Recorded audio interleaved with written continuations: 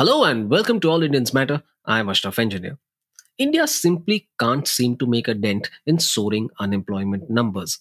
According to the Center for Monitoring Indian Economy, unemployment hit 7.91% in December 2021 compared to 6.3% at the same time in 2018-19 and 4.7% in 2017-18. In fact, unemployment numbers began rising at that stage 4 years ago, which shows that COVID 19 isn't the only factor. As livelihood distress becomes ubiquitous, All Indians Matter kicks off a special two-part series called Where Are the Jobs? In the first part, we look at the data, the causes of widespread unemployment, and what the long-term outlook is. All Indians matter. The government is highlighting GDP growth. What it isn't telling you is that it is being calculated on a much lower base because COVID 19 wiped out much of the economy in 2020. So even a little growth comes across as much larger when expressed in percentage terms. And here's what the government isn't talking about at all: unemployment. In urban areas, unemployment rose to 9.3% in December last year from 8.09% in January. In rural areas, it stands at 7.28% against 5.8% in January 2021. The numbers are higher in cities because between 2019-20 and December 2021, 9.8 million manufacturing jobs were lost. As a result, millions moved back to the villages to either no employment or lower earnings. It's not just the number of jobs, but also their quality. The percentage of salaried people dropped from 21.2% in 2019-20 to 19%. Translation: 9.5 million have left paying jobs to either become jobless or part of the informal sector. And it's not as if the informal sector has been left unscathed. In fact, it's among the worst affected.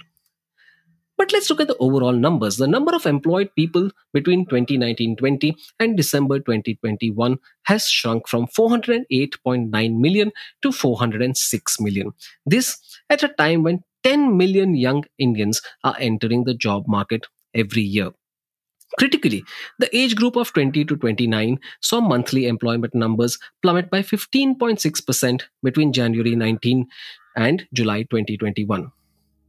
This is a continuation of what the National Sample Survey Office found in 2019. At that time, India had the highest unemployment rate in 45 years, particularly among the youth. 34% of those between 20 and 24 years were unemployed. So what are the numbers now? CMIE says that for the 20 to 29 year age group, unemployment is roughly 28%. That translates to 30.8 million young people compared to 17.8 million in 2017. It's a matter of even greater concern that the more educated you are, the greater the likelihood of you being unemployed. 63.4% of graduates between 20 and 24 years of age were unemployed. The news isn't good if you slice the numbers by gender either. Unemployment among women is higher than men across all areas, 14.28% compared to 7.88% for men. It's catch-22. India isn't likely to generate jobs in a hurry unless private investment picks up. However, that investment rate has been declining from 34.3% in 2011 to 27% in 2020. Weak demand is one of the main reasons, but it is caused at least in part by rising joblessness.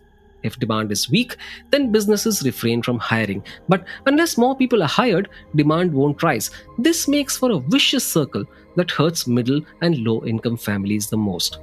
All this raises serious concerns about the economic recovery. What exactly is its nature, and who is benefiting from it? Who are the people left behind? As I said earlier, the data shows that the fall in employment began well before the pandemic, and the political and social turmoil isn't helping. Let's not forget either the poor decision making of the past, the price for which we are paying even today. I'm referring to the sudden demonetization that led to numerous deaths and financially destroyed so many lives. The botched rollout of the goods and services tax combined with it to set back corporate investment and in turn jobs. With the COVID-19 pandemic still with us, the road to recovery seems even more uphill. The job losses many feel could be long term, and it'll take a lot more than chest thumping to get India working again. Next week, we will look at unemployment and job losses in the states set to hold assembly elections a few weeks from now.